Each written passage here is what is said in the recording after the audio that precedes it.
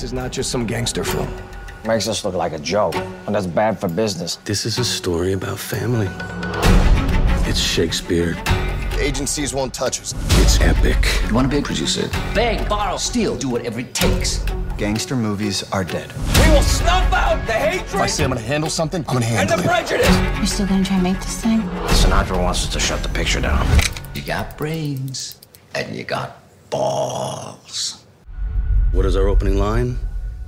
I believe in America.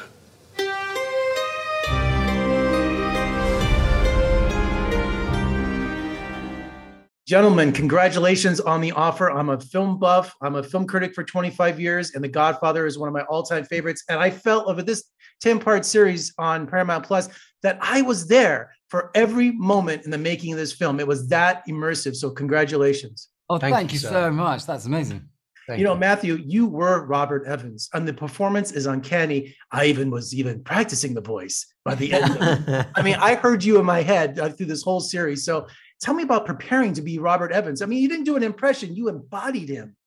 Oh, thank you so much. That means a lot because, you know, I think a lot of us, we were all scared. It's always very scary to take someone on.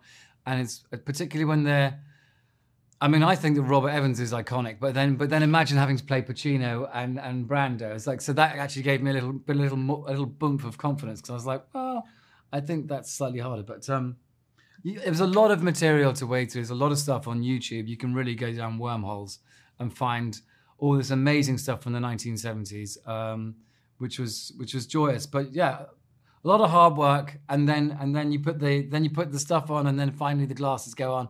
After you've had a spray tan, you kind of go, "Oh my God, okay, I think I'm in good shape." And the honesty in the portrayal too about his divorce, about his drug habit and alcohol. They made an honest portrayal of Robert Evans, which I thought was important. So. Yeah, no, they didn't. It wasn't sugarcoated. It was, I think, to encapsulate Robert and to him, he wouldn't want it any other way. Is how I would see it. He was like, as he said, there's a great line later on in one of the episodes where it's like, in fact, it's with you. You say, "Would you like to rewrite your history?" Or what do you think? You know, and he says, "No, because it's mine." Yeah, it may not be pretty, but it's mine. Yeah. And I think that's exactly what we gave to this project. You know, and Byrne, you know, Charles Bluhdorn is a typical conglomerate. He's a mogul who loves to play with the movies. There's a great line from Blake Edwards in a movie called S.O.B. when Robert Vaughn goes, chairman of the board, the largest grocery store chain in the country, and all he can worry about is the movies, you know? And that's what I thought about your character. He's this conglomerate, but he's obsessed with the movies, isn't he? He is definitely, and you know, you'll know this, but it's so interesting that in those days, as now, they had a great influence on the casting and, you know, how much budget it was going to have and whatever. I think he also recognized mavericks. He recognized people that got things done. He took, you know, Robert Evans, who essentially was an actor, right? And was pretty untested. And but he saw something in him. He saw that he was a gambler and that he had taste.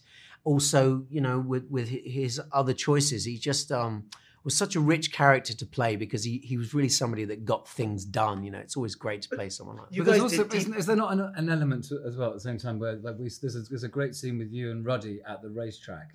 Like there's something within you which is like, it's sort of the king of gambling, isn't it? It's like a movie is like a great horse. Yeah, absolutely. The risk involved, and also, like you said, the glamour. You know, we have to remember about him that he was an immigrant who came to the US with nothing. And, you know, literally made, you know, what did the American dream and was now in movies, you know, the intoxication of being around people like Robert and the glamour and the ladies and the, you know, it's such an interesting character. It's Hollywood, isn't it? Well, gentlemen, congratulations on this love letter to The Godfather. It's fantastic. Thank you both for joining me today. And let's talk again soon. Thank you. Yes, thank you so much. Thank